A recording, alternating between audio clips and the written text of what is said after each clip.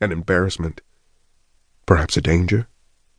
Big clouds condense around small particles. He gestured at the bedroom. How about her in an unmarked pauper's grave? Does that appeal to you? It left her with only the argument of insensate sorrow. Her face cracked and dissolved into tears. Ben, this is just what they want. For people like us, like you. Maybe they won't take me, he said, opening the door. Maybe I don't have whatever it is they look for. If you go now, they'll kill you, and I'll be here watching it. Do you want me watching that with her in the next room? She was hardly coherent through her tears. I want her to go on living. He tried to close the door, but she put her body in the way. Give me a kiss before you go, then. He kissed her. Down the hall, Mrs. Jenner opened her door and peered out. The rich odor of corned beef and cabbage, tantalizing, maddening, drifted to them. Mrs. Jenner did well. She helped out at the local discount drug and had an almost uncanny eye for illegal card carriers. You'll take the money? Richards asked. You won't do anything stupid? I'll take it, she whispered. You know I'll take it.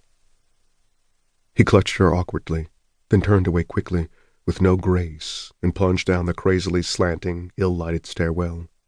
She stood in the doorway, shaken by soundless sobs, until she heard the door slam hollowly 5 flights down. And then she put her apron up to her face.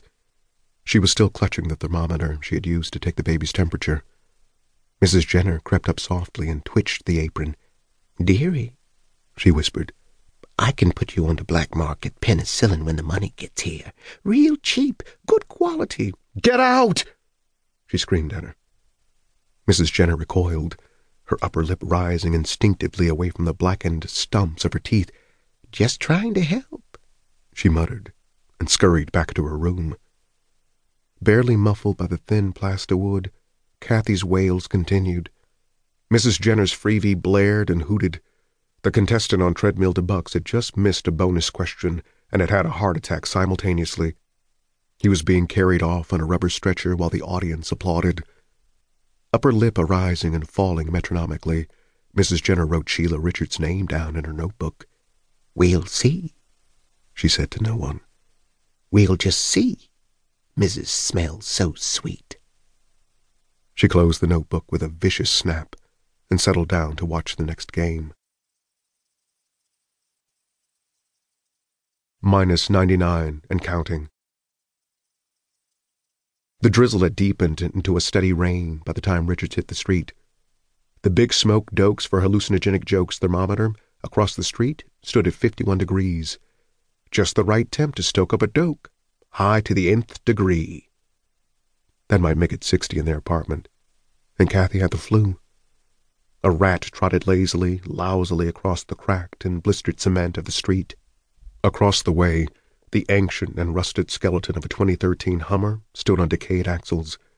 It had been completely stripped, even to the wheel bearings and motor mounts, but the cops didn't take it away. The cops rarely ventured south of the canal anymore. Co-op City stood in a radiating rat warren of parking lots, deserted shops, urban centers, and paved playgrounds.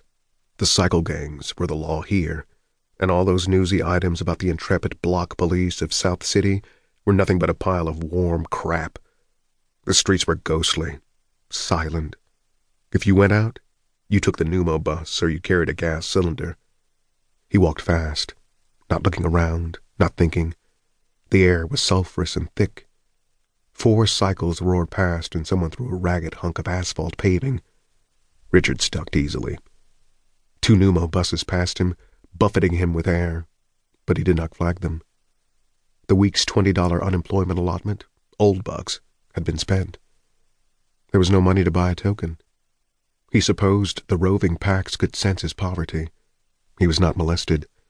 High-rises, developments, chain-link fences, parking lots empty except for stripped derelicts, obscenity scrawled on the pavement in soft chalk and now blurring with the rain, crashed-out windows, rats, wet bags of garbage splashed over the sidewalks and into the gutters.